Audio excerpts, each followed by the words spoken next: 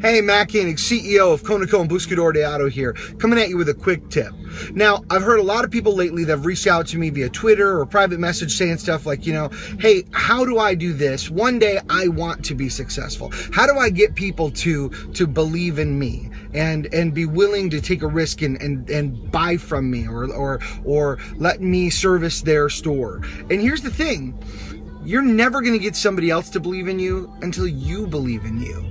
Listen, at the end of the day, you've already made it, right? What's the difference between you now and you with $1 million in your bank account? You're still the same person, aren't you? What's different?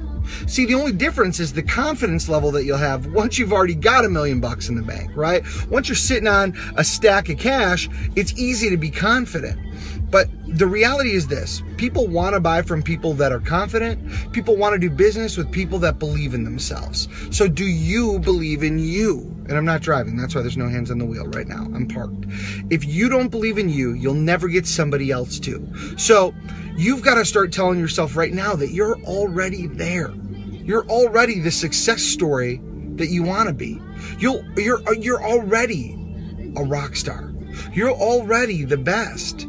You've got to believe that. Whether it takes telling yourself that in the mirror every day in the car, right? When you're driving, I'm great, I'm awesome. I don't mean Stuart Smalley from Saturday Night Live where it's a joke about it, but in all sincerity, do whatever you've got to do to make yourself believe in yourself. Once you believe in you, it'll come through in your confidence and others will be willing to believe in you too. Thanks again for tuning into this quick tip. And hey, guess what? I hear you're kind of a big deal. So if you are, go and make your day amazing.